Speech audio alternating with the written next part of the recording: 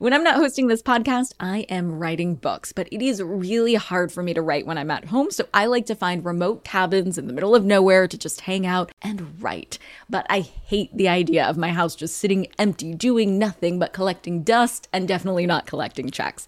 And that's why I'm an Airbnb host. It's one of my all-time favorite side hustles. Other popular side hustles are awesome too, don't get me wrong, but they often involve big startup costs. By hosting your space, you're monetizing what you already have access to. It doesn't get easier than that. And if you're new to the side hustle game and you're anxious about getting started, don't worry, because you're not in this alone. Airbnb makes it super easy to host. I mean, if I could do it, you could do it. And your home might be worth a lot more than you think. Find out how much at airbnb.com/host. Hey guys, are you ready for some money rehab? Wall Street has been completely upended by an unlikely player, GameStop. And should I have a 401k? Because then you don't do it? No, I know.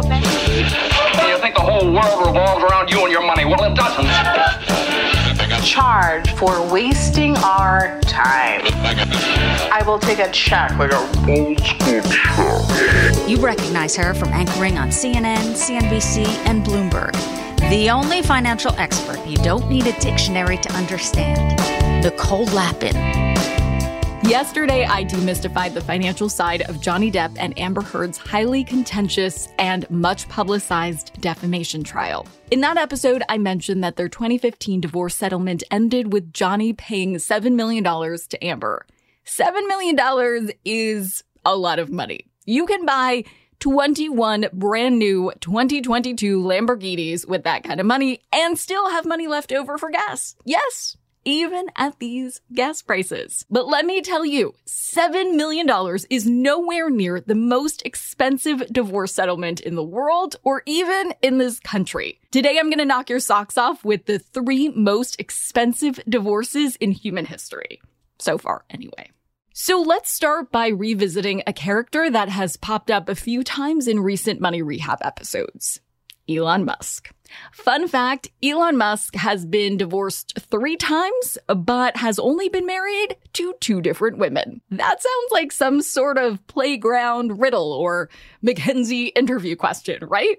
Well, we'll be able to solve this riddle in just a second. Elon was married to his first wife, Justine, for 8 years. According to the New York Post, in the divorce, Justine got their Bel Air home, as well as a budget for clothing that reportedly ended up being a cool $20,000 per month. Plus, Musk also had to foot the bill for both of their legal fees, which ended up being $170,000 per month. 2 years later, Elon Musk married actress Tallulah Riley in 2010. In 2012, the couple divorced, and Tallulah apparently won $4.2 million in the settlement. But then, get this, Elon and Tallulah got back together and got married again only a year later. But Elon filed for divorce again in 2015. And yes, that is how his marriage history ends up being 3 divorces, 2 wives. In their second divorce, Tallulah received a reported $16 million, almost quadruple the amount she got in the first divorce. You know what they say, if you don't succeed, try again. Anyway, next up, Mr. Amazon himself, Jeff Bezos. Jeff and his ex-wife, Mackenzie Scott, divorced in 2019 after 25 years of marriage. Some people speculate that Jeff started having an affair with his current girlfriend, entertainment reporter and news anchor Lauren Sanchez, while he was still married to Mackenzie, and that's why their marriage fell apart. But Jeff Bezos addressed those rumors and said, quote, "That story is completely wrong and out of order." We may never know. But what we do know is their divorce settlement. In the divorce, Mackenzie received a quarter of Jeff's Amazon holdings, which came out to 19.7 million shares. That transfer of shares made Mackenzie a standalone billionaire.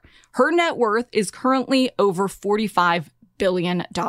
That said, she has been donating much of her settlement. According to Forbes, Mackenzie is giving away her fortune faster than any billionaire in recent history. Giving away money quickly is normally a big no-no in money rehab land, but in Mackenzie's case, I totally approve. Because even though she's giving away her money so rapidly, she is still the 4th richest woman in the world. And it's not like she's giving away so much money that we're going to be concerned about Mackenzie's financial future. Again, she is the 4th richest woman in the world. Mackenzie Scott is going to be just fine. Last, we have Bill and Melinda Gates. And I have to say, their divorce felt like a major plot twist to me. I have to admit, I was really bummed when the news broke that they were separating. They had been married for almost 30 years and were such a power couple, or so it seemed from an outsider's perspective. I mean, the Bill and Melinda Gates Foundation is such an influential charitable group. I just always thought that they were this solid partnership. And it really tugged at my heartstrings to know that there were cracks beneath the surface that no one saw at those charity events. Isn't it funny how we get attached to public relationships? Who knew I was so Team Belinda? Anyway, I'm not the only person who was asking questions about their relationship. Melinda was interviewed about the breakup of her marriage when she appeared on CBS in March.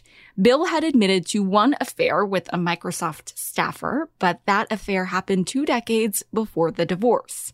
When Melinda was asked whether Bill had multiple affairs, she said, "That's a question Bill needs to answer." However, Melinda said that the affair, or really any one thing, wasn't the cause for the divorce. She said, quote, "There just came a point in time where there wasn't enough there that I realized it just wasn't healthy and I couldn't trust what we had," end quote. Their settlement now is a biggie.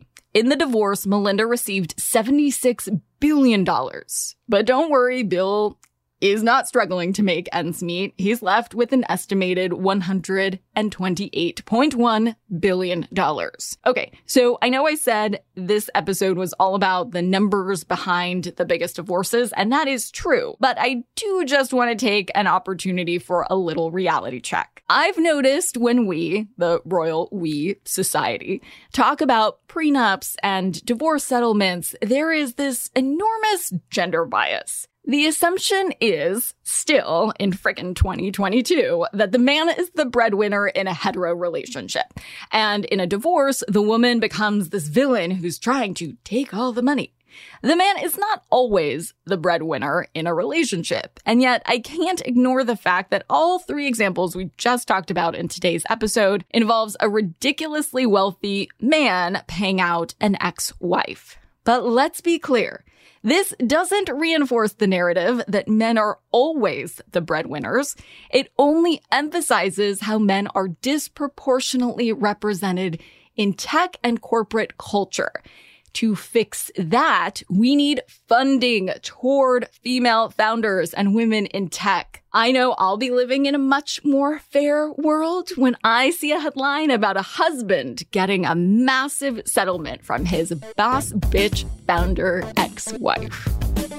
For today's tip you can take straight to the bank. They say that money can't buy happiness, and I think the truth of that is a little complicated. It's a lot easier to pursue happiness when you have money than when you don't. But I think we can all agree that money doesn't equal happiness. And if you need any proof, look no further than these gentlemen we just talked about today: Elon Musk, Jeff Bezos, and Bill Gates. They are 3 of the richest men in the world. And when I say 3 of the richest, I mean they're 3 of the top 4 richest people in the whole wide world. And yet, all of the money in the whole wide world didn't ensure that they'd have the perfect happily ever after marriage. So, just a reminder, even though not all of us can casually afford to send a rocket to the moon, we can all afford to show kindness to each other. And that is priceless.